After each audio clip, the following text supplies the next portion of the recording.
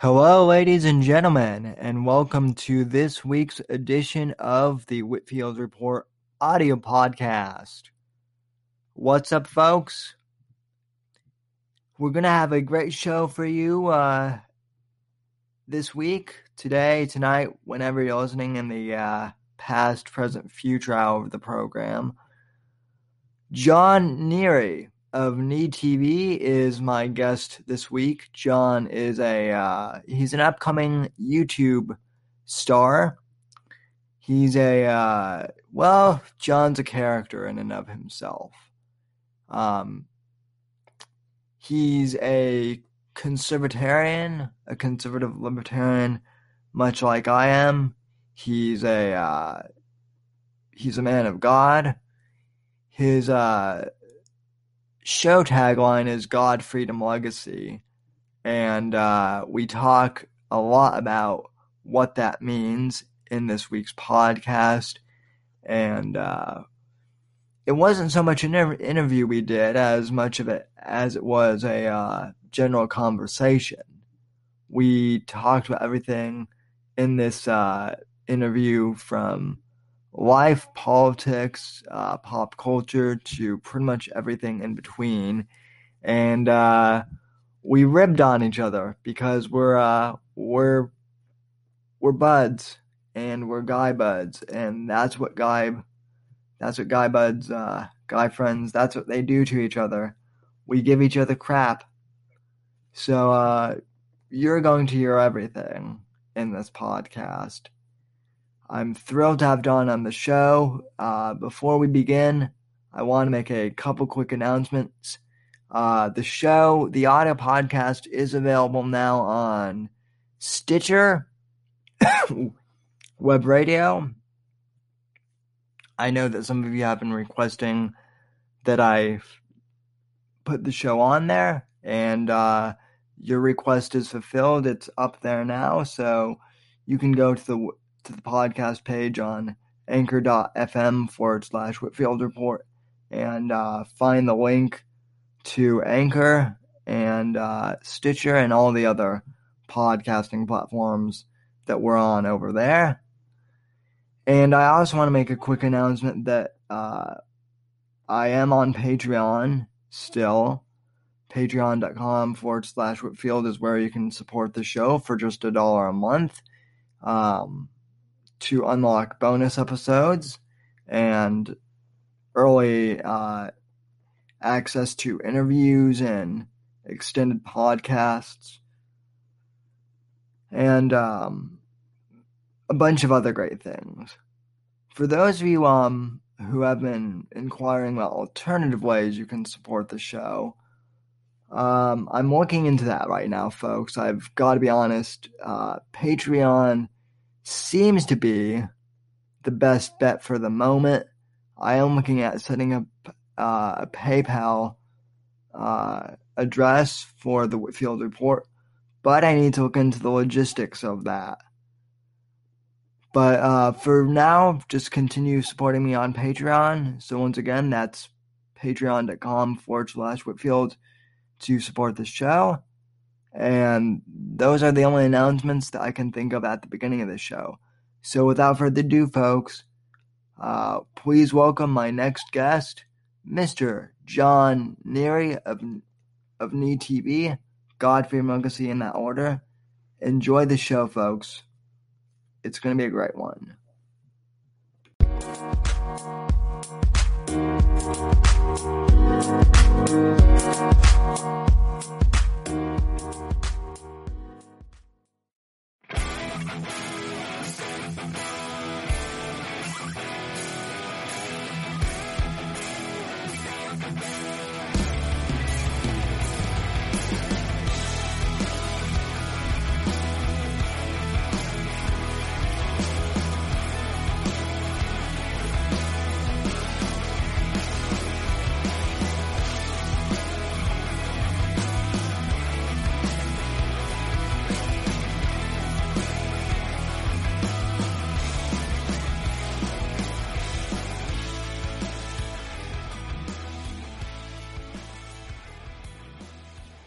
And we're live. and this has been long in the making. Mr. John Neary, how are you, sir? Good. Just picked my nose to start off this podcast.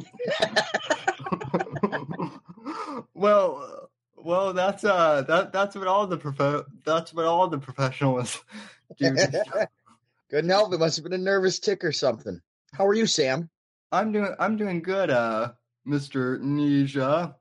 You doing good or you doing well?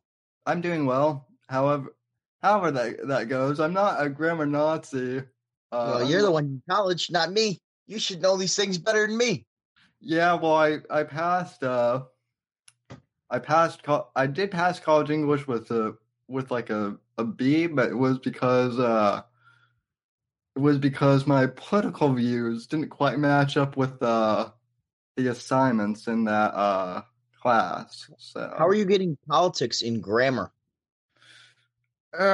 Because we have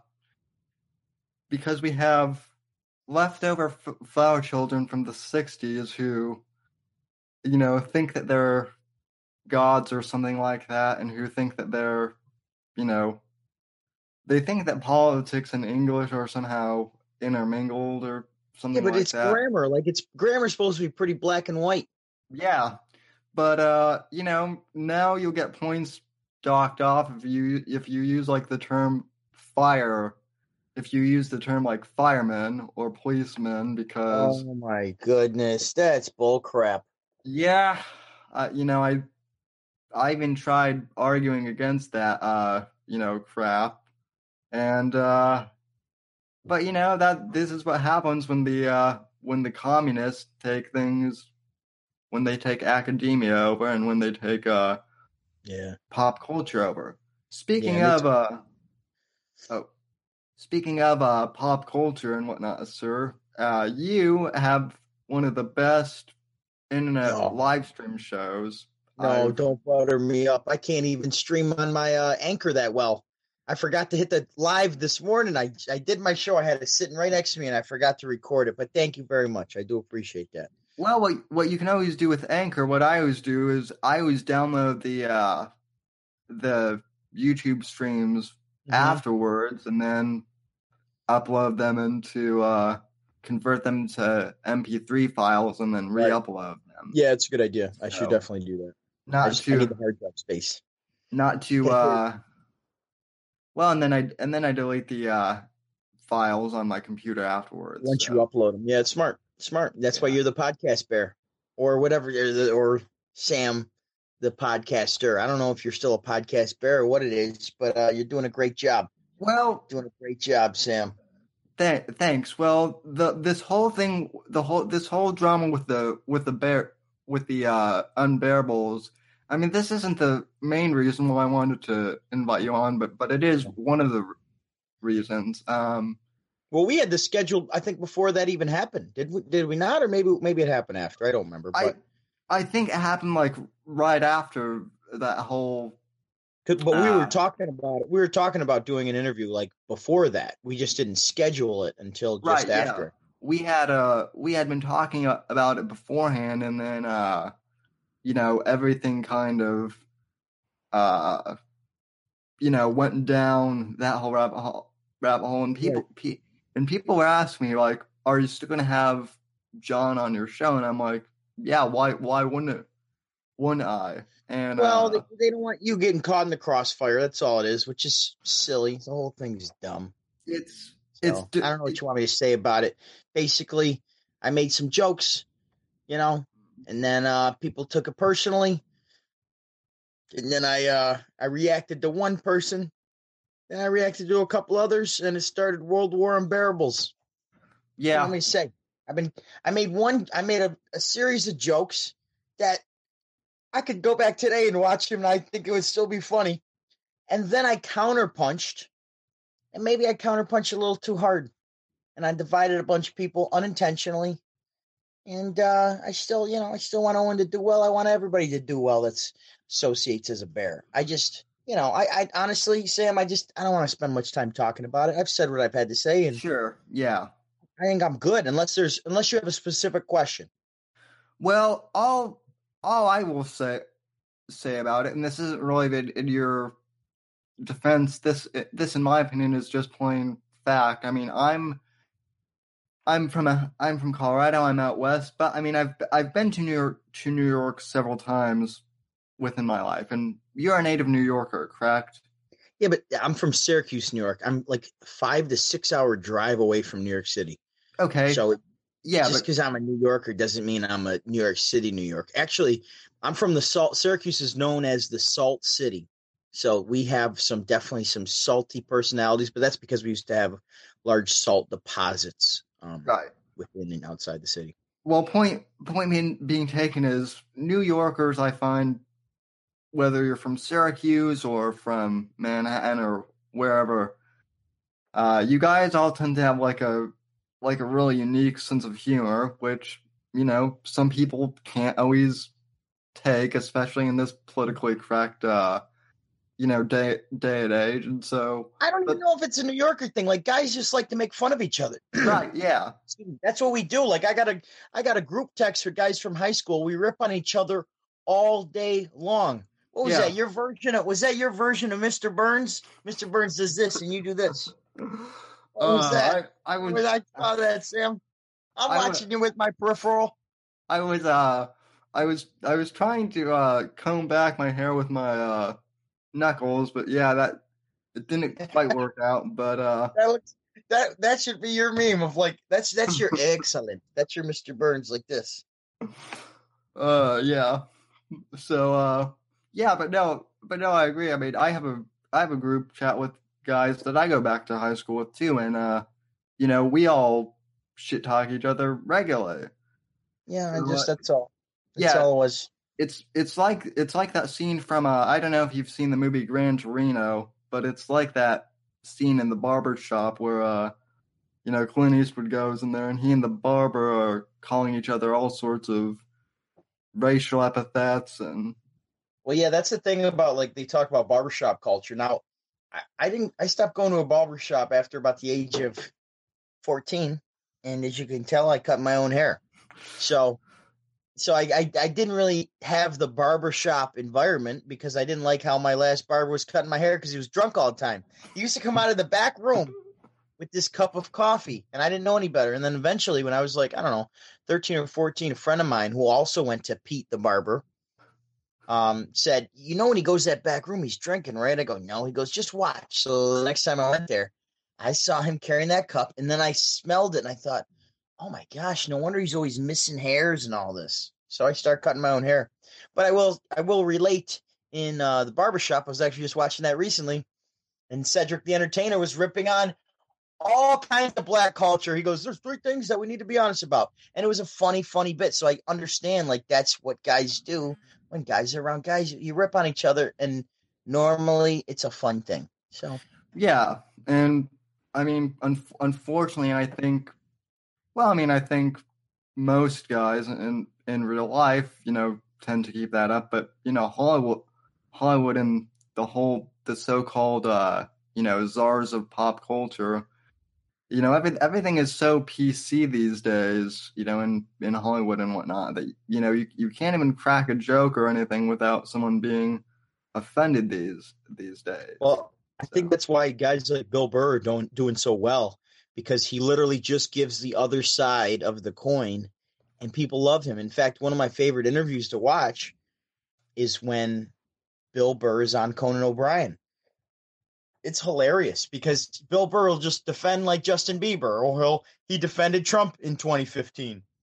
Then later on, he kind of backed off. He said Hillary goes to those Bilderberg meetings back yeah, then, and it was just like it's funny because he's actually giving you the other side of it, which is fun. But Hollywood likes him, I believe, because when he said he was done with Christianity, and he just said, "And on the fourth day, when this and that," and he let it go, then Hollywood embraced him because he said, all right, I'm done with the God stuff, which I think that's why they embraced him. They go, all right, you can be our right wing guy as long as, and I'm not saying he's right wing. He's just logical. right. But once he gave up God in his bit, because he used to say, like, I just think that my God's better than your God, talking about Jesus versus Muhammad. And then he took off. And now he's like the biggest comic going, So I Yeah, I think don't. I don't quite understand that. I mean, I know that you and I are both Christians, and that's something I would personally never do. I wouldn't, I would never personally, forsake the Lord, for my comedy Well, I'm career. not even saying he's doing that. It's just that was part of his bit one Right. time. And I noticed, and I'm not a big Bill Burr fan or anything. I mean, I watch him now. I don't like the word fan short for fanatic. So, like, Right. I watch him, and I like his specials. But I just noticed that, I don't know if it's 2014 or whenever it was, when he basically let that go, part of his bit. He's just, every special he comes out with is huge, and he's got like a cartoon out now, and the guy's crushing it. So it's like, all right, so Hollywood will like Yeah. accept you as long as you accept one of their pillars of belief, and one is atheism. Another one would be the whole gender dysphoria is not a real thing, and that Yeah. we're and you get it. There's certain pillars that Hollywood will accept you, and you have to accept at least one of them. And normally, you have to accept all of them, or be super talented in other areas. Right. I mean, in the case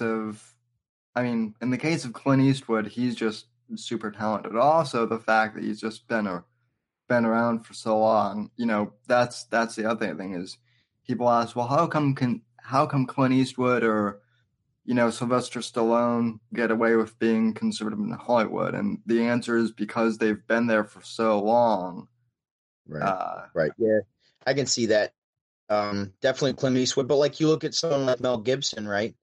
There was nobody that was bigger than Mel Gibson, and we all know what he said that one time or whatever. And then he had a couple other like drunken voicemails or whatever, and it basically crushed his career. Now he's rebuilt it since then. Um, and I don't know if you've seen Hacksaw Ridge, that latest yeah, war yeah, movie that he did.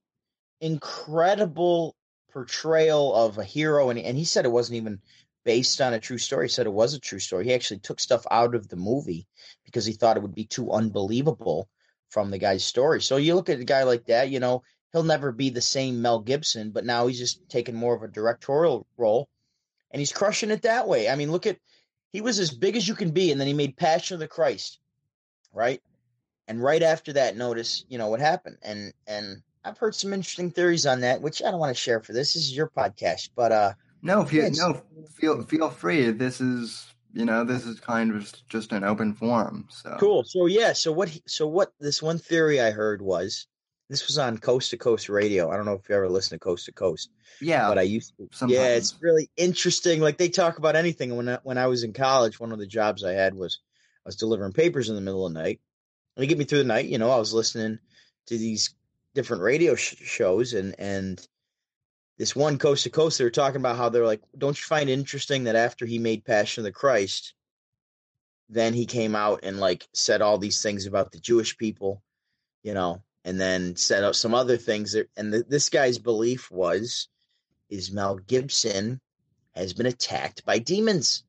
And I know it sounds crazy. I realize that, but just an interesting perspective, because Mel Gibson like played it perfectly up until that point. Yeah, I mean that certainly is an interesting perspective, and when you get into the whole coast to coast slash Infowars slash Alex Jones, I mean you hear all sorts of crazy, you know, some of which at first, it all seems like a meme, but after a while, you start to think, well, is the water really turning the frogs gay? See, So but that's like, I think that's what Alex Jones does on purpose is, and I think Cenk Uygur actually made a good point of this when he was on Joe Rogan's show, is that he could be right about 75% of the stuff, but if he puts 25% out gay frog stuff, it it makes you then discount the other 75%. right, and it's a and it's a great tool to utilize to gain an audience, but then you lose all your credibility in the same light. So you got to be really careful about the hills that you choose to stand on, like right, that and Sandy Hook and certain things. And that's why I was talking about Tower 7 earlier, because I said, like, something happens there, and I still haven't had someone explain to me. And just this morning, someone was explaining. They go, "Oh no, there's a fire chief on record for saying pull it to take down that building in Tower 7." And I'm not trying to go 9/11 on you, but yeah, like, there's a reason a building fell that nothing hit. And as soon as you say that, they paint you as a crazy war prepper or a doomsday prepper and all this stuff. But there's some things that we don't understand Yeah. publicly. But Well, apparently, there's a PBS article about some fire chief saying to pull that building, Tower 7. I don't know. Now well, that even, I've really thrown this thing off the rails. well, even a few weeks ago, I had a guest on. We were talking about the whole thing with Syria that just happened, and how Yeah. a lot of stuff, and I think you covered this on your show, Need TV, which you can go find over on YouTube as well, about Oh, how thank a you. lot of stuff in Syria with the whole gas attack, how a lot of that doesn't make It just doesn't make sense. sense to me. Why would Assad doing that knowing that the whole world's watching? It just militarily it makes no sense for him to gas his own people. Right. I didn't believe it. I didn't believe it the first time that it happened, and I don't believe it now. I believe that the people got gassed. I just don't believe Assad was behind it. Right. And Yeah. whenever I see the media like something that Trump did, I'm immediately skeptical of it because the media likes controversy. When there's a riot going on, they get the cameras right there and they zoom in the lenses to get the worst shot possible to make people look bad You know, every single time. So they like divisiveness, they like wars, they like all that stuff. So as soon as they're like, "Wow, Trump did something good here," yeah, okay, and I don't trust it. yeah. My gut tells me not to. Yeah. Yeah. The fact that like 90% of the time they so adamantly hate on Trump, and then 10% of the time, or no, less than that, 5% of the time when they praise him, that always gets really suspicious to me. Yeah, Um, yeah, and yeah, speaking of celebrities and going against the media, I don't know if you've talked at this much on your show, but what do you think of the whole Kanye West thing? I know that you like mm.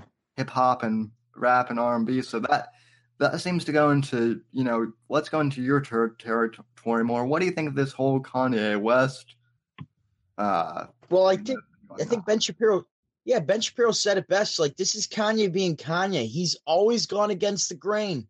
This is nothing new. The only new thing about this is he's literally saying, "Hey, blacks, you don't have to be Democrats." It's like, thank you. Like, literally, I Yeah, don't know if you've heard his new song with Ti, but you I can hear them going back and forth. It's really interesting to hear them going back and forth because those are the conversations, believe it or not, happen all the time. yeah. I got recently, I say recently, a couple of months ago, I got invited to 100 Black Men Meet. And, they extended olive branch out to your brother over here on the Irish side of town now. Hmm. And I went to the meeting, and literally all of the middle aged and older Black men think the exact same way I do. I start off the meeting by saying, I believe that it's a man's job to provide and it's a woman's job to take care of the home, which is obviously, a controversial statement today. And all of the middle aged and older Black men in this meeting all agreed with me, except for the two that were running the meeting. And they were trying to say, well, gender is a social construct. And we're all going, no, it's not. No, it's not. That's propaganda from your guys' side, the left. And all the older Black men in there are extremely conservative. That's the thing, is that Yeah, from my experience, Black people tend to be very Christian, at least in this country, and they don't believe in things like abortion and gay marriage and high taxes. They don't believe in a lot of that. So that's the whole, like, the I don't know if dichotomy is the right word, but there's this, like, you have two different forces going at the heart and the mind in Black culture, which bothers me because the mind is saying, I should be voting for lower taxes and for things like, the life of somebody being sacred. But, my heart says that that's not the right thing to do. And that's where I blame the media for brainwashing people with propaganda. yeah. There's that whole there's that quote. I actually read this fairly recently. It's an old quote from LBJ, and a lot of people have tried to kind of sweep this under the rug and deny that he ever said this. But shortly after JFK was assassinated, and once LBJ, became president, Mm-hmm. he, I guess he once said to an advisor in 50 years, we'll have all these niggers, pardon my language, voting Democrat. And Right. And it was so, witnessed by two people. yeah. And so Mhm. that's what the quote unquote great society that he was building was really all about. It was about getting black people on welfare Yep. and Some people call it the urban plantation. right, yeah.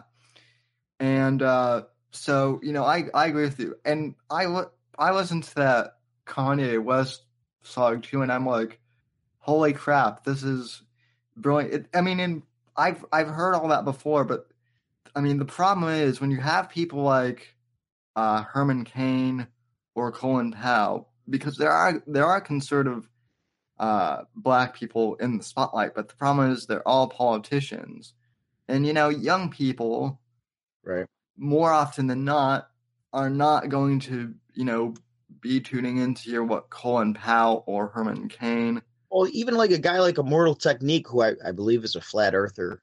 I could be wrong on that. You'd have to fact check me.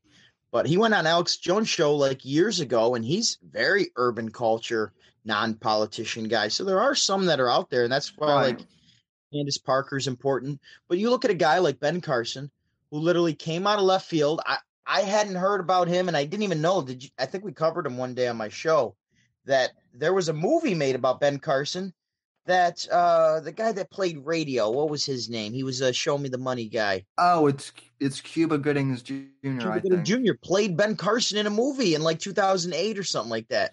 Yeah, Had no idea. What was weird was I actually saw that movie before I even knew what who Ben Carson was. It was something like I was flipping on Netflix one day and it was on there, and I'm like, Wow. Yeah, I didn't even know that it existed. I found it out just researching him one day, like live on my show, and it was really interesting.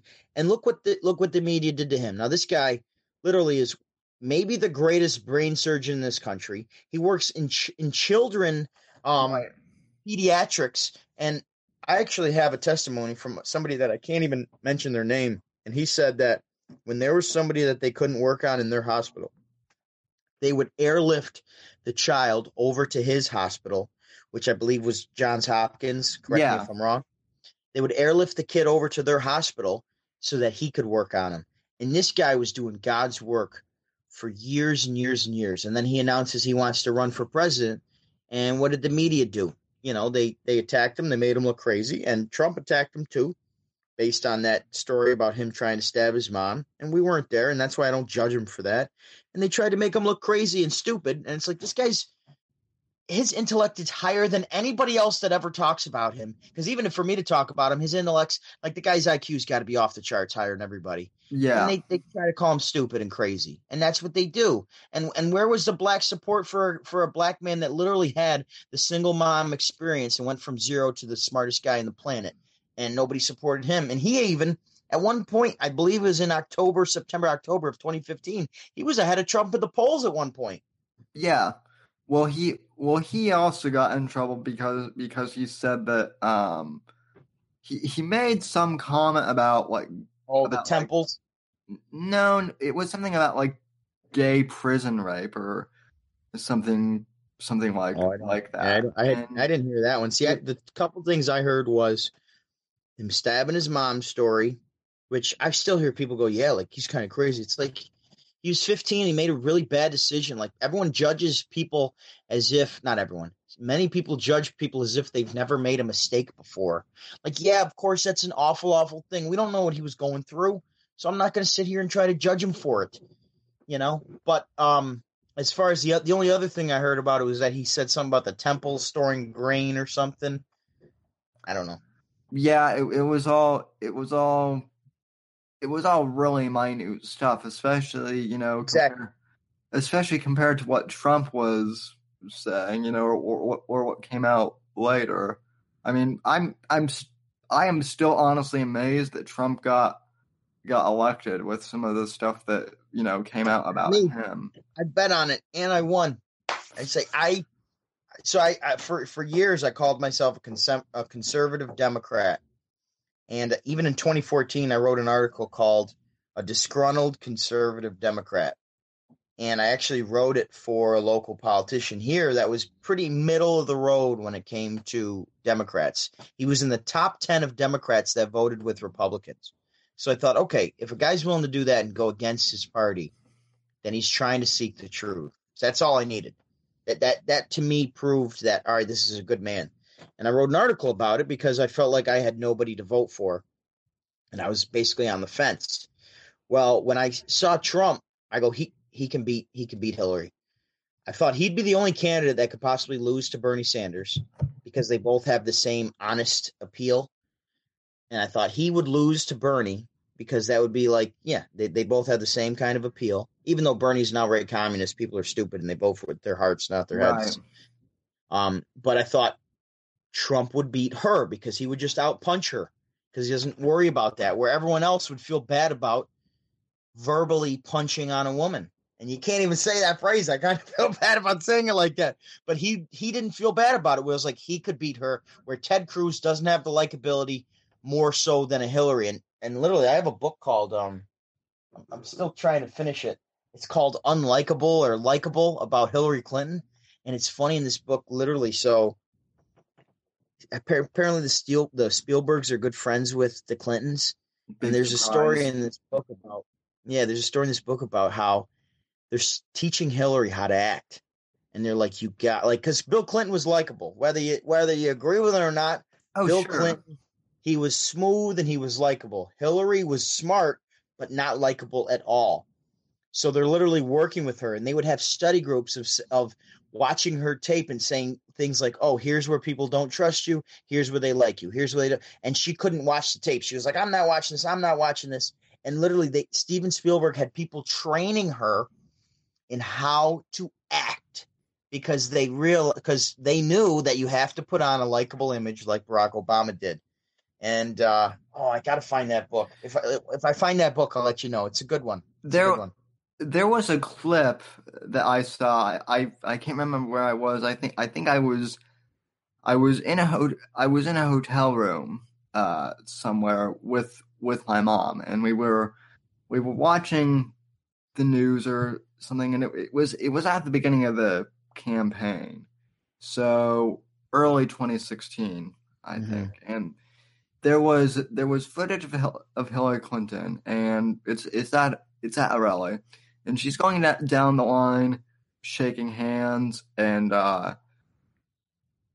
she comes to this black woman who looks like a middle-aged black mom, and she shakes her hand, but she doesn't make eye contact with her at all, and she's looking down the line, so she shakes this black woman's hand, but she doesn't make eye contact with her, and my mom caught that and immediately said, oh my God, that's proof as to how racist she really is, that she won't even make eye contact.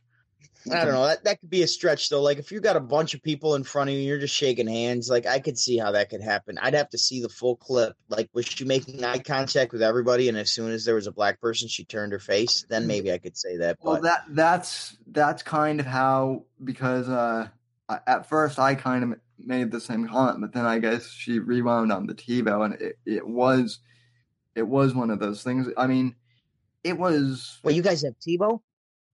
You guys have TiVo? I haven't heard of anyone mention TiVo since like 2008. It was like at this hotel in New York or something like that. No, we don't even have cable where we're at now. We have cable. Yeah, I got rid of cable. It's a waste. Hey, tip for the people out there watching: get rid of your cable. It's a waste of money. You can get an HD antenna, and as long as you're not out in the boonies, you can get, I get like 20 stations, and I bet out in the boonies you probably even get more because there's less interference. Yeah, same here. We just got a digital antenna too, and then we got a bigger pipe for the internet, and so we just stream everything on Netflix and Amazon Prime, and then of course there's tons of stuff on YouTube. So although I guess I guess YouTube now has like this option where you can basically stream cable TV. I haven't tried it out yet, but that's what I've I heard. haven't tried that. I haven't So tried that yet. I did string TV for a week when the Mets were in the playoffs. I go watch a Mets game. They gave you like a 7-day trial to try it out. There's plenty of options out there just to stream the internet. You don't need cable. I know so many people now that have gotten rid of cable, and they said they're so glad because of the hundreds of dollars you spend on it, and you watch the same, 5 stations. well, and it's all advertising too, and then again, 90% of the ads for that for TV are all drug companies too, Oh, most of them. so it's so obvious. When you say that, it reminds me of when one of the best interviews, most entertaining interviews, is when Alex Jones was on Pierce Morgan, CNN, because he just goes in full Alex Jones character. And one of the things he mentioned was the pharmaceutical companies. And he goes, I'm trying to get people off these suicide pills. And then he goes, oh, see, you don't like that, because Pierce Morgan interrupts him and starts changing the subject. And man, I could watch that right now. That's one of the greatest, most entertaining interviews I've ever seen in my life. In fact, when he was on Joe Rogan, he was on for like, I don't know, 4 or 5 hours or whatever it was. Yeah. I've listened to that 2 times, which is 10 hours. I've listened to that. It's so entertaining. I couldn't stop. I was like, this is so, whether you agree with Alex Jones or not, the guy is entertaining. So just, strap in and enjoy. Yeah, well, And these last couple of years, since 2015, Trump has made this whole thing entertaining. So whether you like him or not, you know that you're entertained because you're getting more comedy out of our politics than you are in our actual comedy. yeah, that's the funny thing too. Well, and I mean, you were just speaking about Joe Rogan. Joe Rogan, I never really paid much attention to him until about like a year and a half ago or so. But I mean, he is also freaking entertaining too, especially when he gets Joey Diaz on his podcasts too. So Mhm. there's Yeah, I don't listen to a lot of Rogan, but like when there's somebody on there that I recognize, I pop in. And sometimes I should just watch some random ones too, because a lot of times I start liking someone based off of seeing them on Rogan. that But I don't know when I first started listening to him. I think I would just see a couple of interviews that I liked. And when Alex Jones was on there, I shared that to so many people. I was like, you gotta if you start listening to this, you'll never be able to turn it off. yeah. It was just so good. It was so good. Well, Rogan is how I discovered Owen Benjamin, and then subsequently the Unbearables and you Oh, guys. cool. Right. Well, I bet a lot of people discovered him that way. Yeah, right. And it was mainly because I guess on that interview, Kurt Metzger, the other comedian, was just talking over Owen 90% of the time. So Owen never really got a chance to speak. So I'm like, oh well, I'm gonna have to check out this other guy who didn't really get to say much. And Yeah, that was an interesting one. Yes, and I saw someone in the comments on that video said, like, Joe Rogan tried to school Owen the same way that Rogan schooled that guy that was a former fighter. You've uh-huh. probably seen those clips. And it didn't work. And Owen just, stuck to his guns. So I gave him props for that. And then that other guy started talking. I'll tell you, I was watching it actually in the bathtub, enjoying a nice bath like I do. And I was watching it. And as soon as Owen stopped, I saw the other guy. I was like, all right, I'm done. And then I checked the comments and I saw people were like, yeah, like he only talked in the first 20 minutes of the show and then he didn't. I was like, all right. So then I didn't miss anything. No, you really didn't. So I mean, that was kind of what prompted me to go, okay, well, I'm gonna check out this other guy who didn't get a chance to speak. And Why did they bring uh, on that other guy with Owen? I don't get why that other guy was even there. I don't, I don't, I don't get it either. I think it was something like they were supposed to record on different days, but the other guy like forgot, so he just showed up a day early, and Joe just let him in. I don't know if that's what happened, but that's what I heard. So, um, Gotcha. but anyway, so how did you discover Owen and the Unbearables? And How? Sorry, you're breaking up a little bit. You said, "How did I get to know about Owen and the Unbearables?" I'm assuming. yeah, So I actually saw Owen at the Funny Bone in 2014, and it was ironic. I've said this story a couple times on my show. Basically, so in my past life, I was a banker, but I also was a DJ, and I still DJ now. And my DJ persona, part of my branding was I'd wear suspenders and a bow tie. That was like my, my cape if I'm Batman, right? That was my Right. branding. So when people would see the suspenders, they'd recognize me. And then when people would be out and about and I'd be at a bar, they'd say, "Oh, you gotta go see this DJ with the suspenders." And it was a trademarking thing. So I reserve a table just to on a random night at Funny Bone, and I get like six of my friends to come out, and we're sitting right in the front, and I'm sitting at the head table, my suspenders and bow tie on, and Owen says one of those like in between jokes that some people laugh and some people don't, and I laughed and nobody else did, and he looked over right at me and he goes, "You like that over there?" And he goes, he goes, because the lights are on him, he goes, "What are you wearing, suspenders?"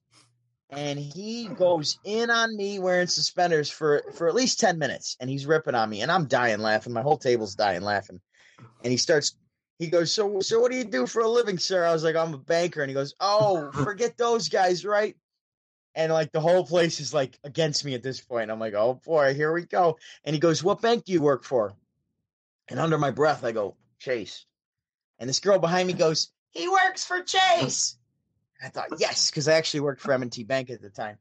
And I was just trying to throw him off. And it worked. And so he just starts going in on the Freedom card, the Sapphire card, and how much Chase sucks. And he's ripping on it. And I'm dying laughing. And my table's dying laughing now because they're like, "Damn, you found a way to get out of this. Like, the light's on you, but he's not even making fun of your job right now." Because I thought, man, if someone recognized me from M&T, like, and this thing goes viral, our stock price could go down or it could go up. And literally not too long before this, M&T had just had some money laundering from one teller to one drug dealer at one branch in Baltimore.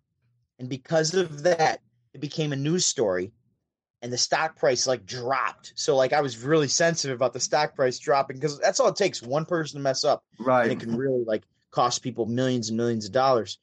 And so I got him off topic, and he's calling me the Monopoly guy. And he was making fun of this other guy that had a big beard, and he was calling him something from Duck Dynasty. Well, during the show, this girl starts heckling him, and Owen was only supposed to play for 45 minutes, but people kept sending him up drinks. So he ends up going for 2 hours. This girl starts heckling him, and he goes back at the girl, and then she got emotional, and the security had to pull her out. And he goes, "You see," he goes, "me and two guys," this is kind of ties our conversation full circle from earlier. He goes, he goes, "The Monopoly and Duck Dynasty," he goes, "we're going to be best friends after this." He goes, "You can't make fun of a woman because they get too emotional." And everybody's laughing. And after the show, I told him that I was like, "Hey, I got a confession." I go, "I actually work for M&T Bank, not Chase." And he goes, "Oh, I should have known." It was a cool moment. I bought his album, and then it was cool. So I've been following him on Instagram ever since. And when I've been following Crowder, I would say, since one of his rants. I think maybe when he started doing the Cenk impression. I think I found Crowder when actually I looked up the differences between Jesus and Muhammad, and Crowder had some viral videos out there, and I think that's how I first found him. And Crowder had on Owen, and I thought, holy cow, I've been following this guy since 2014, and this guy leans right, because he wouldn't be on Crowder's show if he didn't, unless he was going to debate him. And I'm like, oh, and he's talking about trans kids at the time. I was like, oh, shoot. So then I start, following him on Twitter and YouTube and everything else after that point. And I was like, oh, like, let me see what this guy's doing. I saw his Why Didn't They Laugh podcast. And I really liked what he was doing. I like a lot of the things that he stands for. And I think he's become more right wing than he realized he was as he starts, opening his eyes to a lot of things, because he wasn't a right wing guy in Hollywood. He just was, middle of the road, like a lot of guys are. Yeah. And Well, when you're making a lot of money, you don't want to know what's behind that closet, because if you open it up, it's really hard to close it and sleep at night. So he's opened it and he's jumped right in. And, he's probably sleeping great now, but he's not making the money he used to make in Hollywood. That's people sell out for that stuff, Well, it was funny because when I went back recently and checked out like his Comedy Central specials or whatever, his jokes were all like relationship based, Right. comedy. And so I'm like, we went from like plain vanilla, Joe relationship comedy. Not that that's, easy to do or anything like that. I don't mean plain as in boring, but he was pretty neutral. So we went from that, to all of a sudden he's a quote unquote alt-right comedian, which basically, I mean, that term is supposed to, represent like neo-Nazis, but now the left uses that term so much that it basically means anyone who is not left now. Yeah, I mean, you're breaking up a little bit, but the relationship thing, I heard you mention that, and it's what's funny is a lot of people. So shout out to Brian Askew. He's got a good YouTube channel. I don't know if he can still live stream right now, but he's a good guy, and he was saying recently to me, he said, he was like, honestly, he was like, one of my favorite things I like about Owen is when he talks about relationships. He was like, like he's a good comedian and all that. He was like, but I love when he talks about relationships. He was like, that's what makes me tune in. And I think that's how a lot of young men or middle-aged men or whatever tune in, because the relationship jokes that Chris Rock, Dave Chappelle, Owen Benjamin, Bill Burr, they're all the same jokes. They're all the same jokes because men tend to be a certain way and women tend to be a certain way. And that's why those relationship jokes always work and they're timeless, because people at the core of it are very similar. If they're men and women are pretty similar, there's definitely, I would say, more of a variation with women than men from my experience. But that's where we relate, and that's why relationship humor will probably always be the best kind of humor, because it's not a political thing. When you start making a joke about the right, then you lose the left audience. When you make a joke about the left, you lose the right audience. So like guys like Bill Burr, he would make fun of Trump and then Hillary, and then he could dance on that line. But if you make a relationship joke, typically you can get both sides to laugh. Right. So that's I get that appeal, and I think that's his strength. And when him and Amy do relationship shows, I think they're some of the best shows, because you get to see his counterpart, which is that whole yin and yang. Just like when I do a show with Domi, like people love it. Just, Domi doesn't like being on the camera, and I understand that. That's not her cup of tea, which is why I love it. She's my counter. She balances me out, or else who knows what I would be doing to get attention. We don't even want to go down that road. So that seems like it could be a bit dangerous. Well, how'd you get into YouTube live streaming anyway? Because like I said, you're one of the top ones, I think. Oh yeah, I'm not a top one. I gotta build up that audience a little more, but I appreciate that. I've been wanting to do a YouTube thing for a long time, and I used to do one back in 2016, which is why I got these sunglasses. And now I don't sell them anymore. But if you go on Saracure.com and get yourself a legal protection plan, I'm happy to FedEx you a pair wherever you are within the U.S. 50 continental states. Is it continental, or am I using the wrong word? Or 4 provinces. Just go on Saracure.com, select a protection plan, and find one that works best for you. But in other news, one day I just started live streaming. I was having a few drinks, and I was like, you know what? I'm going to live stream. And I don't know if Shaniqua had been following me or if I was following her, but she saw me say something to Owen on Twitter, I would say probably in December.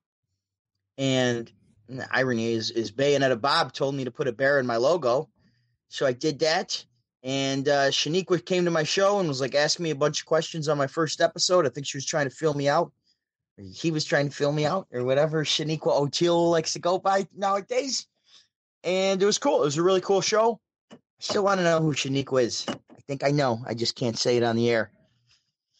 And since then I've been trying to do a show every Monday to Friday at 7 a.m. Eastern Standard Time on my channel. Just look at my name, John Neri, and my channel should come up. That's JOHNNERI. And on the weekends, I still try to do a 7 o'clock show. Sometimes on Sunday I can't. but I still try to do an hour show every day. But Monday to Friday, I'm pretty consistent, 7 a.m. Eastern Standard Time, right to Yeah, 8 a.m. And then Island Bear takes off from there. yeah, you are, and it's a really good stream.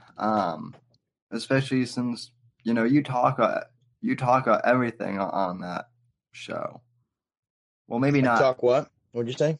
Well, maybe not everything. I said you talk pretty much basically about everything on that show, or close to. Yeah, I try to keep it pretty open. I read my audience as they're chatting, and through the trolls, if I see a good comment, I'll try to read it live.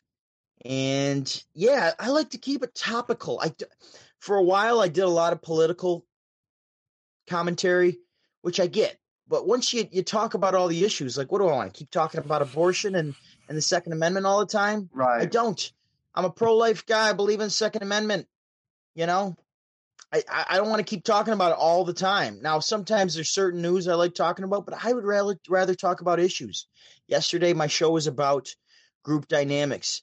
Today, my show was about feeling good being in war, like meaning that you're going to experience some pain, Right. or being at peace and feeling like you're living in injustice.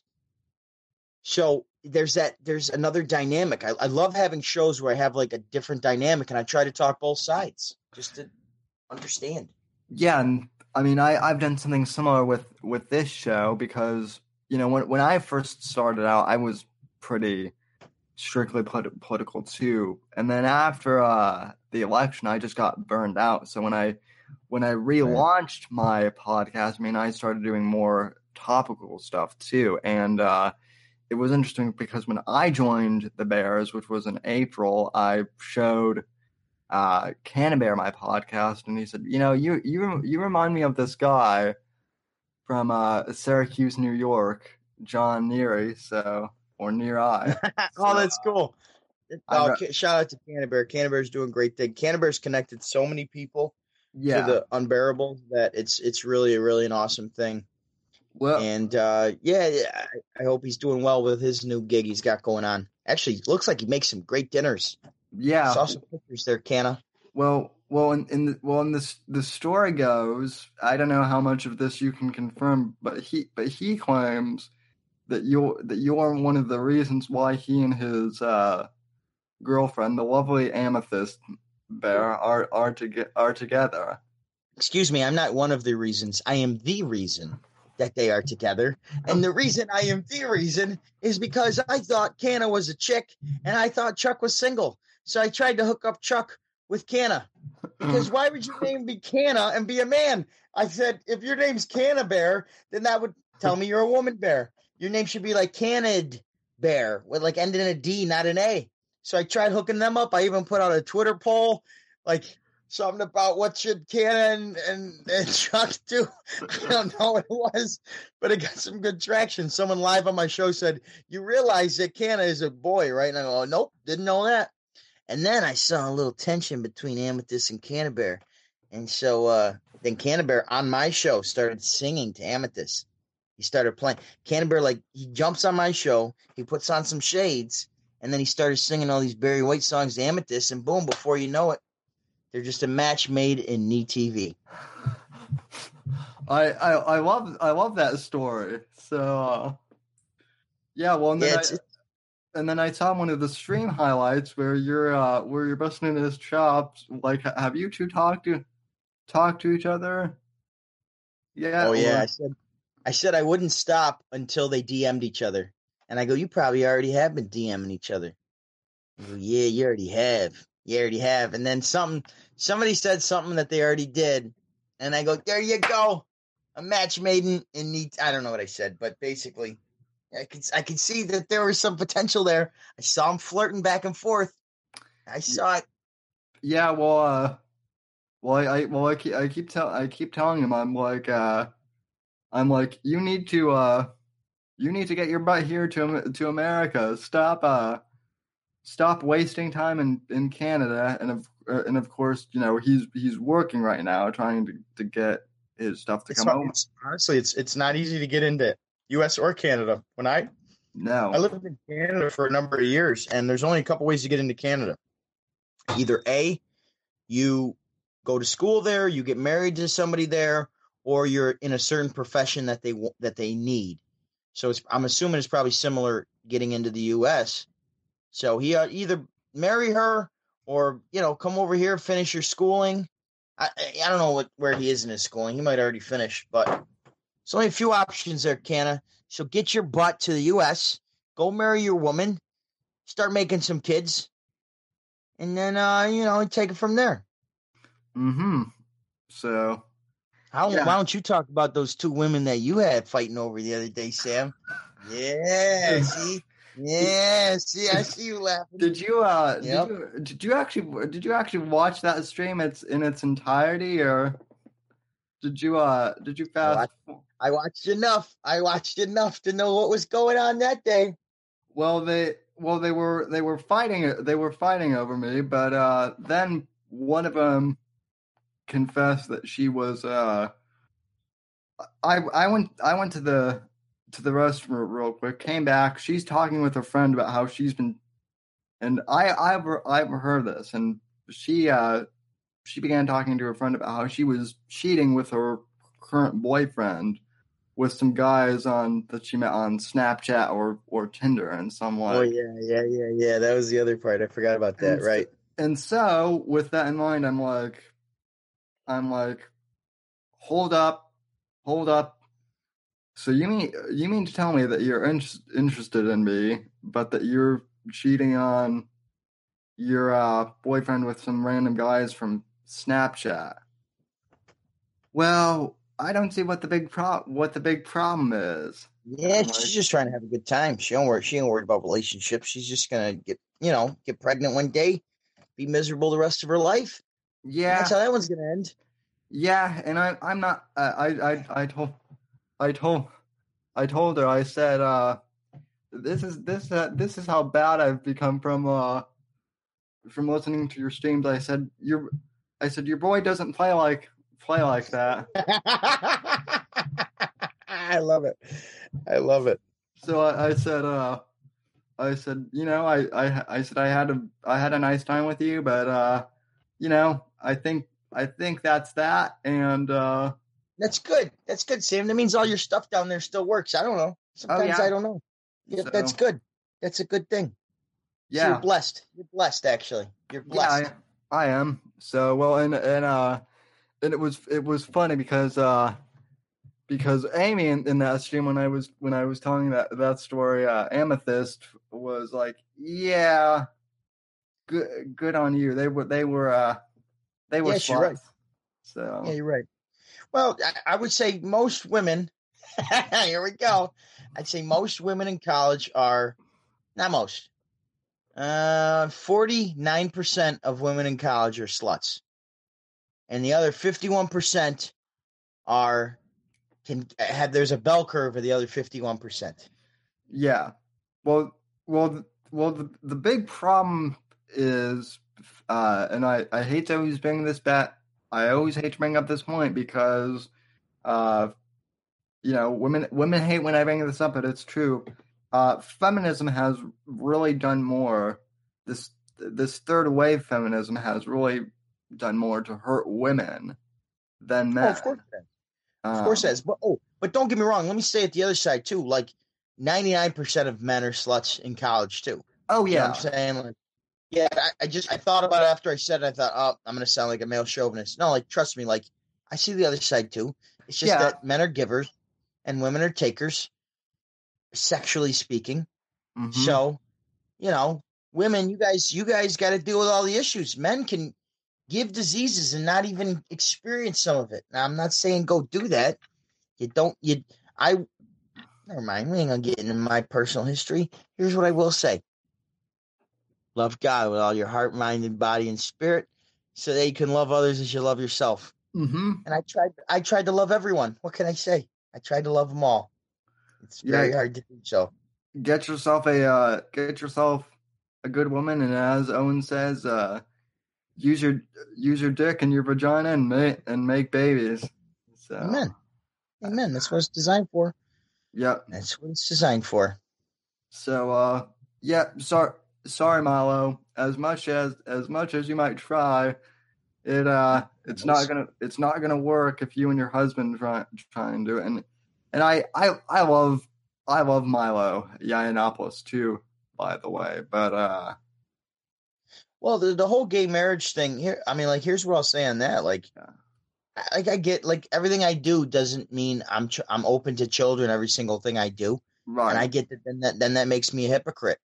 I don't see the way I see this is actually I confronted one of those guys that hold the sign saying, gays are going to hell and stuff. And so I'm talking to him one day. I'm talking to this guy for like 10, 15 minutes. And I'm like, yeah, but like you don't know you're not the judge, so you don't know who's going to hell. You don't know who isn't. And he said, honestly, at the end of the conversation, he says to me, he goes, honestly, I don't see it as any different than masturbation. He goes, it's just for pleasure. I go, oh, well, that's reasonable. Like he said a reasonable thing when I pushed him far enough.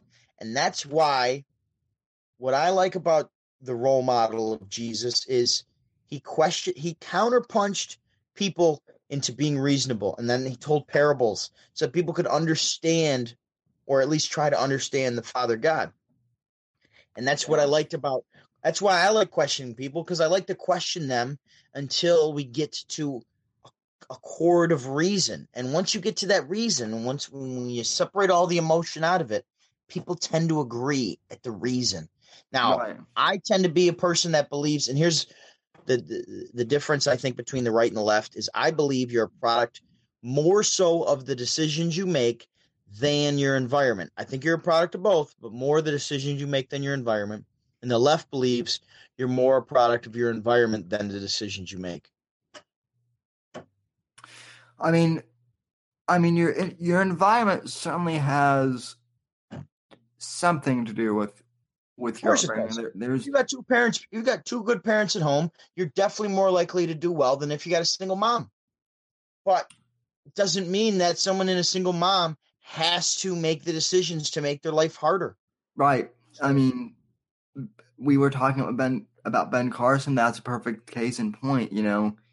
He he grew up but in but it's no, harder for Ben Carson than someone like me. So that's where I'll say it's like, yeah, like he definitely didn't have the same privileges I did of having two parents, but that has nothing to do with being white or black. That has to do with the privileges having two parents at home or one parent at home. And it shouldn't be a privilege. Like that's just what it should be.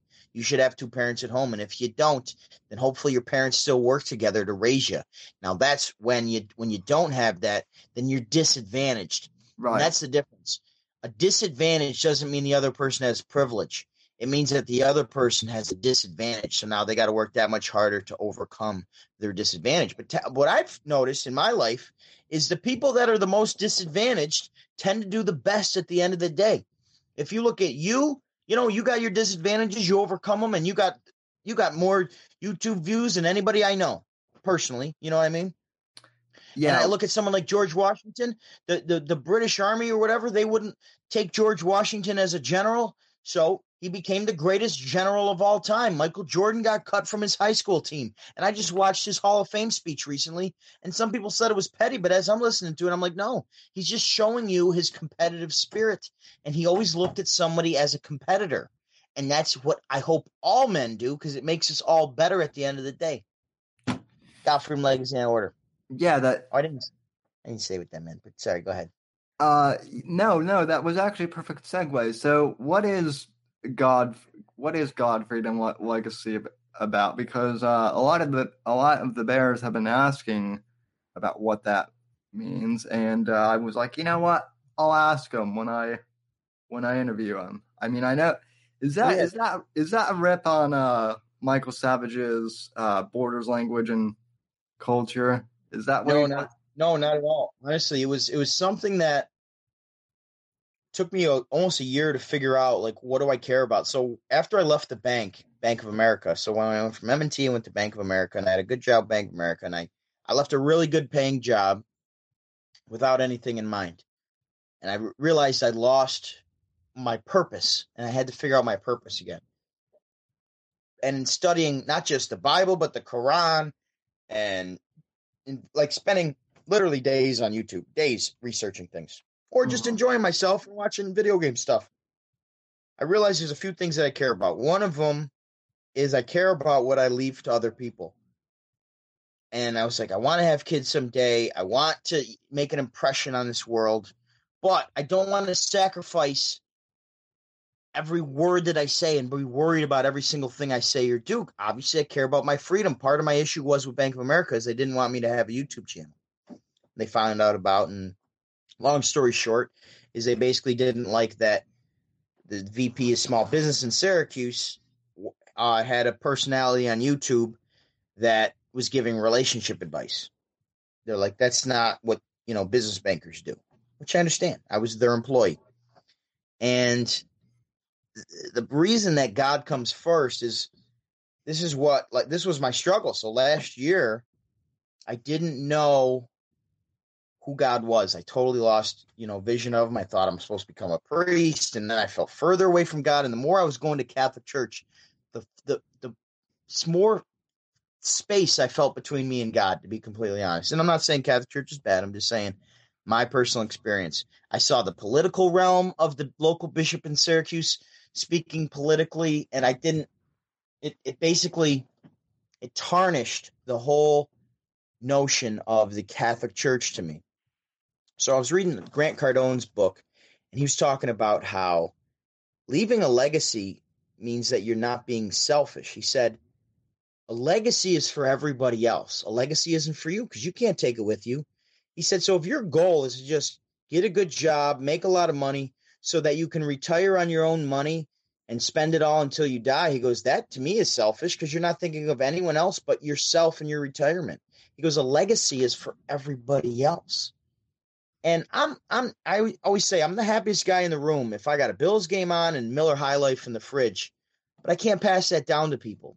I can pass down maybe some memories watching games with kids, but at the end of the day, that can only take you so far. So what I realized in reading just a little bit of Grant Cardone is that we are different than the birds in the tree. If I look at a bird, a lot of people say, a bird's free because it can fly wherever it wants to go, But if a bird has free will, then why are they still in their only invention in a nest, regurgitating their food to their young? That doesn't make sense to me. That means that they don't know how to take an idea, give it to somebody else, and make that idea bigger, better, and the third. Like, since human beings have invented fire, we've invented the wheel and boats and buildings and skyscrapers and internet and everything in between. We can take a device this big and communicate like we are around the world. So clearly there's something that separates us from the birds. We have something that we want to leave to other people, and whether it's an idea, a concept, or an actual physical, tangible thing, that's legacy. We are different from the birds, but you can't have free will without God. That's where we get our consciousness from. So in that search of trying to find my mantra, I realized this is what every philosopher and every person throughout history has gone through, is like trying to understand what's your purpose. And I realized that I have to maintain these three things to remind myself of my purpose. I can't do any of this without God. God gave me the consciousness, the spirit, the ability to be here today. So with that, his gift to me was free will, which I would then interpret to say consciousness. So with that consciousness, if my goal isn't to leave a legacy to other people, then I'm being selfish. So that's why I believe in God, freedom, legacy in that order. Really, you can't have one without the others, or else I've been watching the squirrel run up and down the thing, and this squirrel's only job is to store up enough food to make it through the next winter and to repopulate. And if your goal is just to merely survive and populate, you're no different than a bird on a branch regurgitating its food to its young. So your goal should be to leave something to somebody else. So. Amen. Yeah, I think I think that's a brilliant analogy. Actually, once you mentioned it, it reminds me of something that Dennis Prager, he had a interesting thing on his radio show about what separates man from the animals, and it is in fact. Who's saying this? I heard who you, I missed who you said who was saying this on the radio. Dennis Prager, the guy who Oh, okay. runs Yep. Yeah, that's fair. Yep. Yep. who runs PragerU. Extremely brilliant man. He a, a, a few years ago, I heard him. He had this talk on what separates man from the animals, and there were, and I mean, I could go into it's like a whole 3 hour long conversation, but legacy and the ability to pass things on to others was one of the key things that he mentioned about Oh, how we cool. can, about how we can pass things on and improve the world around us, or contrarily destroy. Sure. If you want to be negative about it, that's part of the legacy too. It might not be a good legacy per se, but it's still a legacy. No, 100%. 100%. All right. Well, Wait. And before you sign off, I did want to just shout out um, part of the reason that I was able to understand these things in myself is I've struggled throughout my life with manic depression. I didn't know what caused it. And I've been listening to Michael Savage on and off for years. And Michael Savage's last book is God, Faith, and Reason, which also I haven't read it yet, but it also inspired me because to see a guy that's been talking politics for 20 years get fed up with it, where he's like, I want him to do a God book. And this is a guy that's not religious. And I right. don't like the word religion because religion basically puts reason on the back burner and says, accept this because it's a structure of beliefs. I don't believe in accepting a structure of beliefs. I believe in trying to figure out what the truth is. Right. And I called into a show and I told him about how I struggled with manic depression. And in talking to him, I said to him, which Canterbury clipped so brilliantly, so I appreciate Canterbury for doing that for me. He clipped the segment where I call into the show and I said, here's what I struggle with. And people that I've talked to told me, yeah, you're manic depressive or bipolar. And he said, well, it sounds, it was funny as he said, it sounds to me like you have some bear in you. And I go, oh, it's funny at the time. I said, I call myself the bipolar bear. And he laughed, which for me, hearing him laugh was a good thing. And he goes, no, I said, but if I've psychoanalyzed myself, what I realize is when I lose my freedom, um, I spiral because I don't like losing my freedom. And Michael Savage, who I've looked up to for years, says, oh my gosh, he goes, I have a freedom reflex. I, he goes, if I, go against my freedom, I spiral too, something to that effect. And I went, wow. He goes, yeah. He goes, just listen to more talk radio. You'll be fine. He goes and basically was saying, don't suppress your freedom. And I thought, wow, like that's so powerful. It was just, it inspired me. And I that's what I'm trying to do with Need TV. I'm trying to inspire other people to trying to figure out whatever your gift is. But I'm trying to teach people that if you can keep God first and knowing that his gift to you is free will and your free will should be to enhance your talents and everything else, then you'll naturally be leaving a legacy to other people. So that's the whole goal of Need TV. It doesn't always come out that way. And, we do a little freestyle session in there from time to time and we try to have fun. Yeah. I mean, kind of latching on to what you were saying. I mean, I completely agree. I mean, I'm the same. I'm the same way. I think anyone who, how do I say this? Anyone who hasn't really been conditioned, quote unquote, to be a cog, Mm. gets depressed when they're Oh, so true. I love that. when their free will gets taken away. Well, that's one of the brilliant things of and Owen Benjamin has talked about this too. Pink Floyd's The Wall. That whole album is about someone who gets his free will taken away, so he builds this wall, around him, and then, gets sick of it and destroys the wall, quote unquote, to find his free Right. will. Right. Well, that's where I got to give Owen credit. Like Owen inspired me when he was doing his show, and I thought, wow, like here's a guy. I've looked. I mean, when I say I looked up to Owen, like not like Michael Savage I've been listening to for a long, long time, but Right. seeing Owen come out as a conservative, at least in many views I would consider are important, it was inspiring to me because he basically left the money of Hollywood for truth. And to me that was inspiring. And I thought, wow, like if he can do it, like I can too. And that's why I do support him in a lot of ways. And Right. in conjunction with him and Michael Savage, like it just clicked for me, and I thought I got to do the show, And now I'm over 100 episodes in, and people actually look forward to it. Not many, it gets some views, but it doesn't matter if just like a couple people look forward to it. And now I feel like I have a duty to do that show now, and I enjoy it. Yeah. Well, that was kind of the similar thing with me. How I started my show. When I started my first podcast, which was 10 years ago. Now I was 13, 14 years old around there, and Mm-hmm.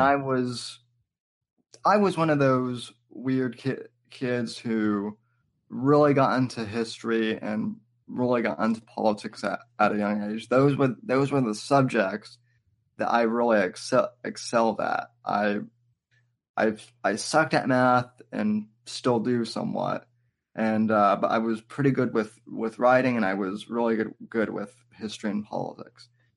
So around the time of the 2008 election, when I started, when Obama really came into the conscience of America, I looked at his voting record and saw that as a junior senator from Illinois, he basically hadn't taken any positions Mm-hmm. whatsoever. And Right. so Smart. It was very smart. It's and what so that's what you do if you're ever on Apprentice. yeah. Whatever your project manager wants to do, just go against it. Because if your project manager wins, you don't go to the boardroom. But if your project manager loses, you can say, "See, I was against him. I told him not to do it." And that's So what Obama did on the political stages. He just was against everything, and then he can say, "See, didn't work out, and I told him not to do it." So he but learned from Trump a long time ago. yeah, but what happened was I went in and well I mean the problem with Obama was he had no, it wasn't just that he went against everything, it was that on a lot of stuff as a senator he didn't even vote on anything. He was absent Yeah. for a lot of those sessions. So I started asking, like, you know, so what does this guy really stand for? Because he hasn't voted for anything. And just because I asked that, I got called, a racist, a sexist, Yeah, he knew that. all Yeah, the he knew that. all the buzzwords. And so I was like, all I'm like, there's no Rush Limbaugh for millennials. Amen. There, Yeah. there Right. there's no Well, there is now, and his name's Ben Shapiro. But yeah, right. back in 2008, we didn't know who Ben Shapiro was, at least So on a large scale. He still was doing well, but we didn't know who he was till about 2012, I'd say. so I so I was like, well, screw it. If there's no millennial Ben Shapiro or no millennial Rush Limbaugh, then I will. Then That's I awesome, bro. That's awesome. That's really cool. so so I started a podcast, and lo and behold, all of these other millennial conservatives like Charlie Kirk, the guy who runs Turning Point, Yep. he started coming out of the. So all of these millennial conservatives like Crowder started coming out of the woodwork, They're and following you. They're following you, Sam. You tell well, them. well, and people have asked me, so how come you're not like uber famous yet if you've been doing this for so long? And that's the other thing. Fame is fame is overrated. I I think. To Well, I mean, I have an answer for that.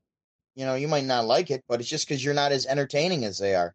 What you're Right. saying is no different than what they're saying. They're just more entertaining vehicles of that information. That's the only difference, bro.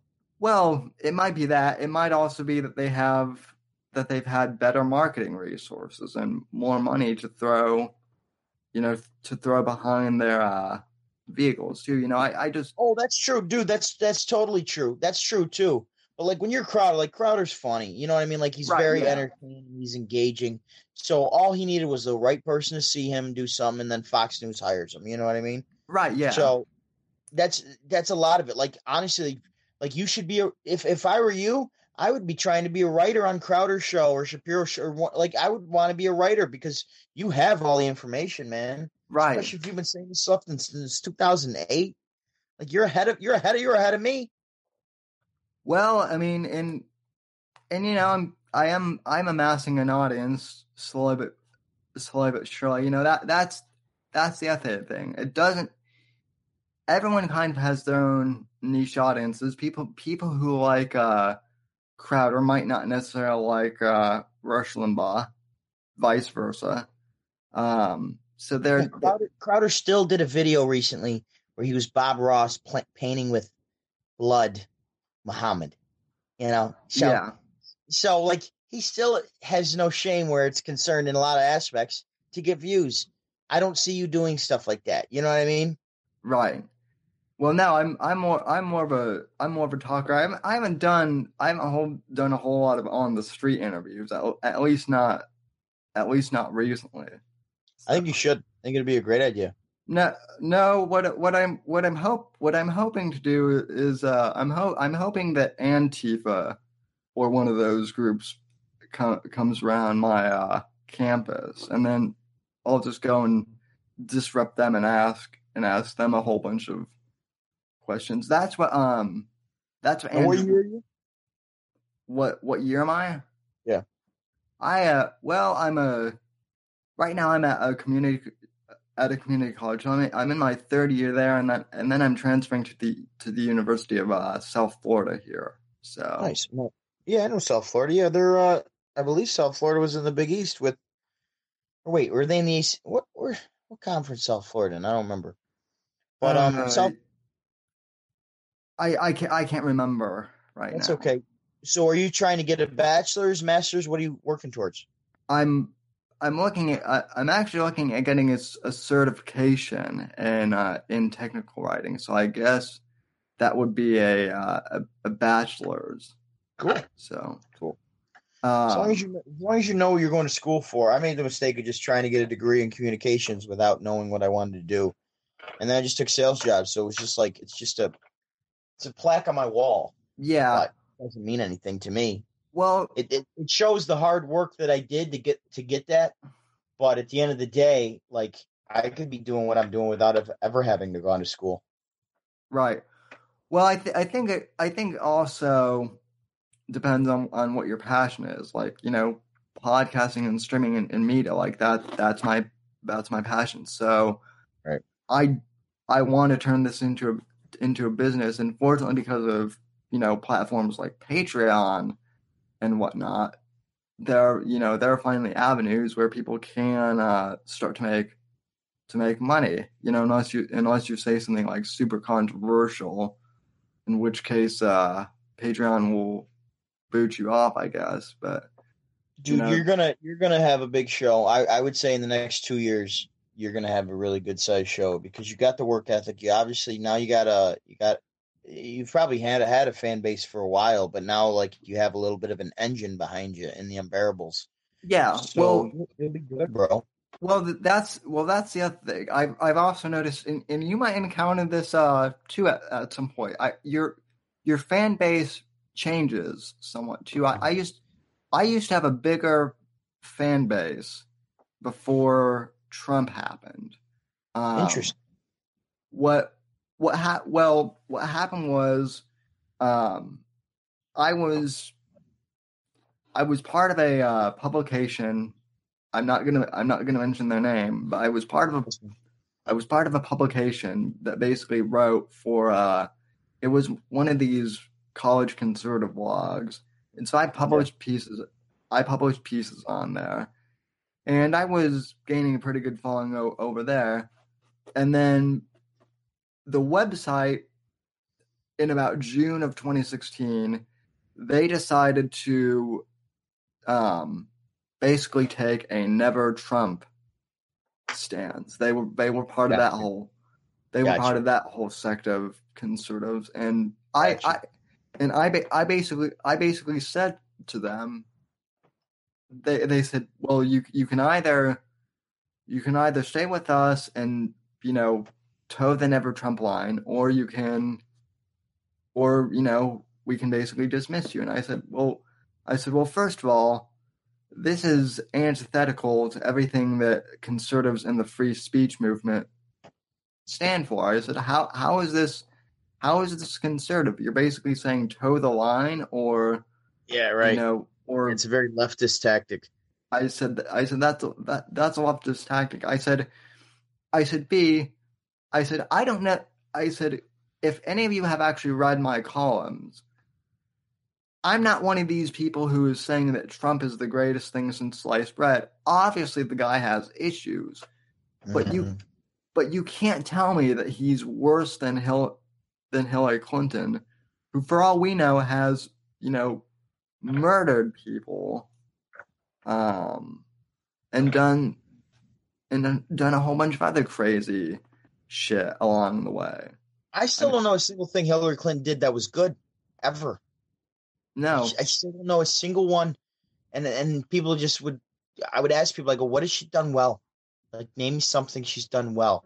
And then when they couldn't give you a clear answer, that's how you know you've won. Like, if they would say, well, what's Trump done well? I'd be like, I don't know, hired thousands of people, like formed thousands of businesses around the world, inspired millions of people. Like, what has Hillary done? And they go, well, she had some good policies about no. As soon as the more people talk, the less they say. Remember that line. The more people talk, the less they say. So when you ask somebody a question, if they can't give you an answer, that means that they don't have the answer and they're searching for it in their words, like I just was now. But right. I figured it out by the end.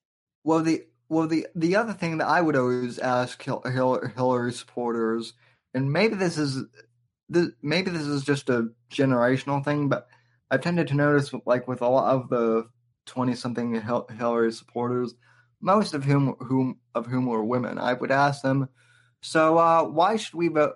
Why should I vote for Hillary Clinton? Make your case. Oh, it's time for a woman president. Yeah, bullshit. Sorry, my language. That's just no. Yeah. No, you're free to say whatever on here. But no, I would ask I would ask them in return. Okay, so then if you were so gung ho for a female president, then why weren't you supporting Sarah Palin when she ran for a brief time back in 2012? Or Carly Fiorina that ran on the right, just recently. Well, because Hillary Clinton has experience, and it was like, no, she was first lady back in the 90s to a president who cheated on her repeatedly, and whereas with me, people would ask, so why are you voting for Trump? Well, because he's an entrepreneur. He's proven that he knows how to get business deals done. He's not politically correct. He doesn't really care about what people say about him. He just does his own.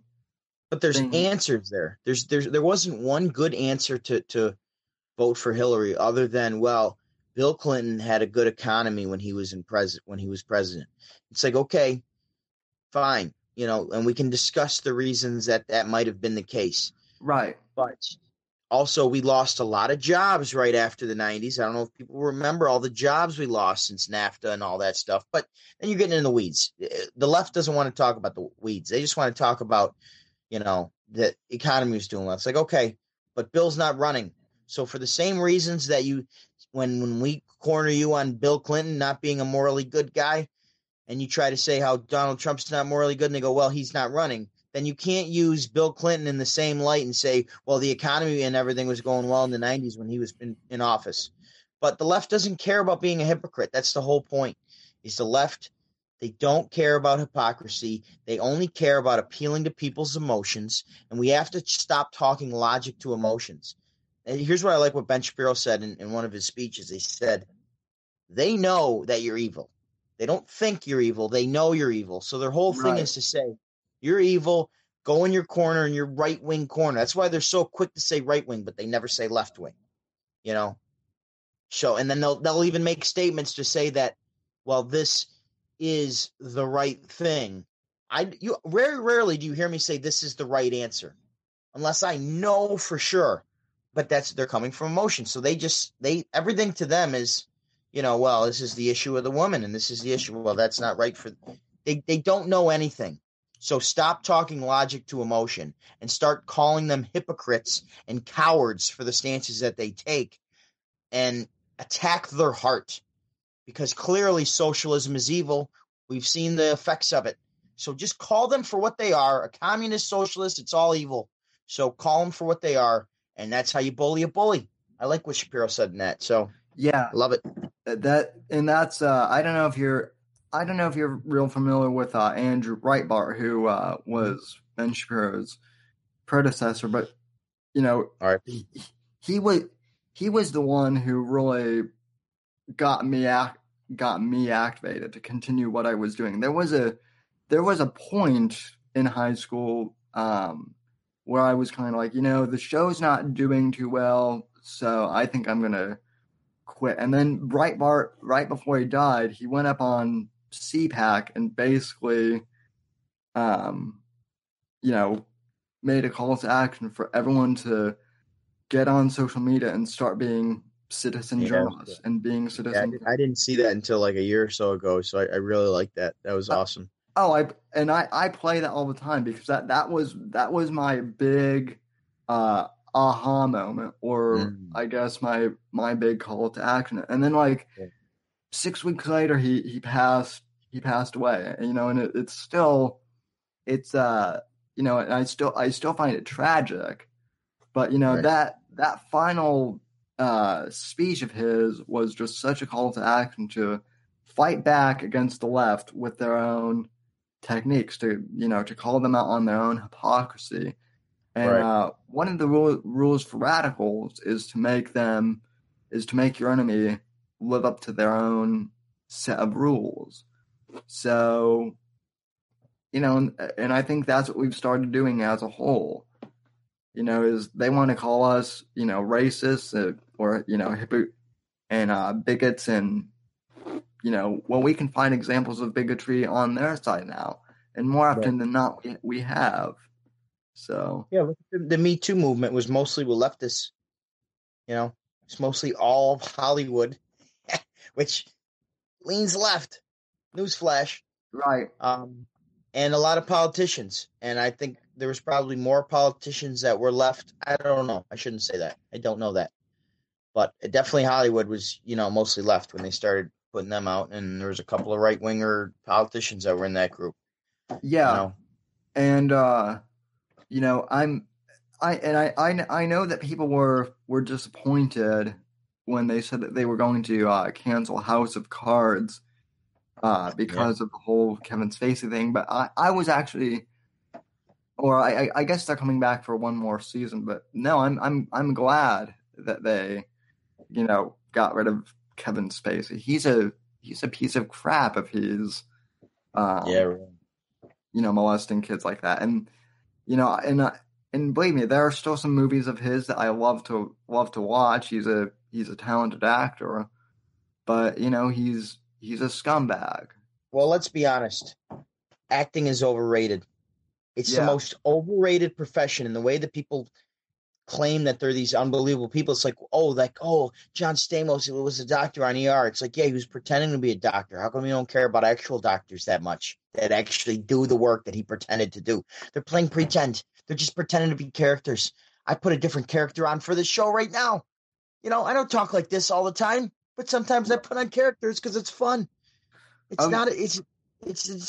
so overrated. You're just pretending to be somebody and read some lines, and half of them don't even read them. They get them fed to them right before they go on. So it's so overrated. That whole industry's so overrated. I'm just sick of the praise of all of these wannabe idols, and they're not. So I'm done with them. I'm done with them. Leonardo DiCaprio, I've turned in my handkerchief from his Great Gatsby. I'm done. I don't care about it. I just that's why when people say, have you seen this movie? Most of the time I haven't. Because unless I've been called to watch something like The Jerk, I'm not going to watch it, which I'm finishing today. I got about a half hour left. Uh, Actually, I do got to get going though. I got to call at 2:00. I got to get ready for. okay. Well, we'll Holy cow, we've been going for 1 hour 45 almost, huh? yeah. So we'll wrap this up fairly quick. But yeah, to just make your point. I mean, yeah, I agree with you. Acting is severely overrated. I mean, the only actor that I can think of that I really admire anymore is Keanu Reeves from The Matrix, and it's Well, I think Denzel Washington's the greatest actor of all time, and the guy's right wing. Go listen to some of his speeches. The guy's right wing. He just can't come out right wing, or else he loses his career. So well, his legacy is ahead of his freedom. So I look at everything through that prism. Where do people put their priorities? Do they put their legacy ahead of their freedom? And I would say most people do. Most people, yeah, they're working a job and they go, you can't be free, and that's the struggle. I get that, but yeah, as long as God's first, you'll be good. yeah. All right, John. Well, where can the good people find you on social media and all the other places? The best way to find me, I would say, would be either on Twitter or YouTube. So my Twitter is John Neri CNY. That's JohnNeriCNY for Central New York. Or you could go to YouTube and just look up my name, John Neri, or youtube.com/John Neri. And those are probably the top two places to find me. If you want to say something to me, you can comment to me on Twitter or DM me or whatever. If you're able to, follow me on there. And the other side, like I said, would be just go on YouTube and comment something in one of the comments of my videos, and you can do it there. That's another good way. But yeah, and that's my actual name too, so pretty easy to find at this point.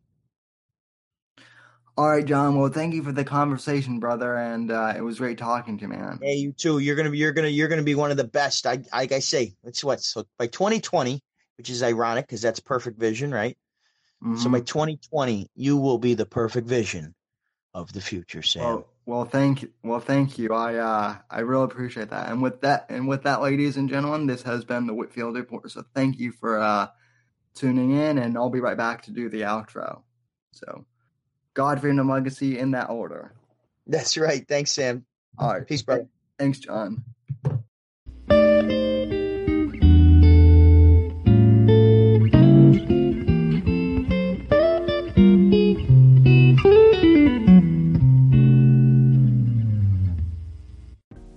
Woo! That was a long podcast, ladies and gentlemen. I think that's my longest podcast to date with the Whitfield Report. Almost 2 hours long. But you know what? We made it. And it was a good show. A damn good show. With a damn good guest. I want to thank John Neri once again for coming on the program and just having an interesting conversation. Because that's what this show is really all about, folks. It's not just about politics or pop culture, but it's about the conversations that interweave the two together. I found John's message about God, freedom, and legacy to be very inspiring. Not just in this podcast, but ever since I first met him a few months ago. The guy is just a stand-up dude, and I really support everything that he's doing. I love what he's doing. It's really encouraging and positive, and I recommend that you guys check out his YouTube stream if you guys haven't already. So once again, you can search him on YouTube. Just type in John Neri. It should pop up. Nee TV airs weekdays 7 a.m. Eastern Standard Time on YouTube, and of course you can always watch later if that time doesn't work for you. He is also on iTunes, ladies and gentlemen, as well. But we're still working on. I'm helping him get his podcast set up there. So anyway, folks, that just about does it for the podcast this week. I hope you all have a great Rest of the week. Mother's Day is on Sunday of this week, so if you're listening to this on Sunday, well, what are you doing? Go tend to your mother instead. If you guys are watching this later in the week, though, have a good rest of your week. God bless. God save this great nation. God, freedom, democracy, in that order. And from all of us here at NGC Studios, God bless and God save this great nation. I'll see you next week, folks.